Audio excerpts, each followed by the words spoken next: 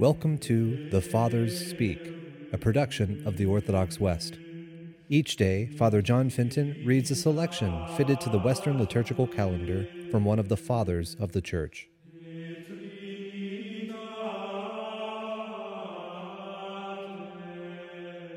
On this feast of St. Luke the Evangelist, let us listen to a portion of a homily by our Father among the Saints, Gregory the Great. The prophet gives a minute description of the four holy living creatures, which in the Spirit he foresaw, as being to come, when he says, "Every one had 4 faces, and every one 4 wings."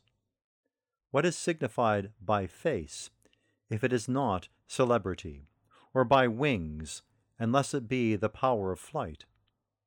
For it is by the face that a man is recognized, but by the wings the birds of bodies are raised into the air. Thus the face pertains to faith, and the wings to contemplation. For in our faith we are known by Almighty God, as he says of his sheep, "I am the good shepherd, and I know mine, and mine know me." And again he says, "I know whom I have chosen." And for contemplation we are raised above ourselves, as it were, to heaven. Each of them then had 4 faces.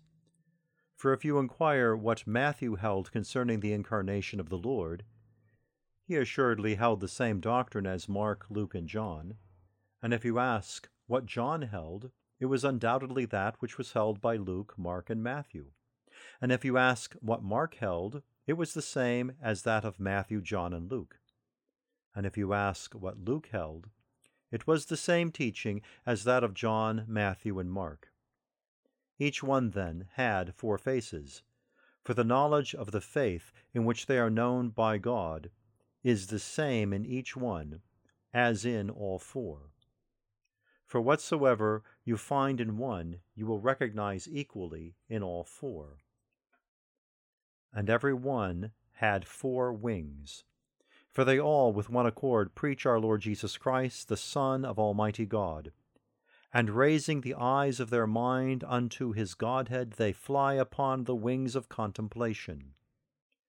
Therefore the faces of the evangelists pertain to the human nature of the Lord, and their wings to his Godhead.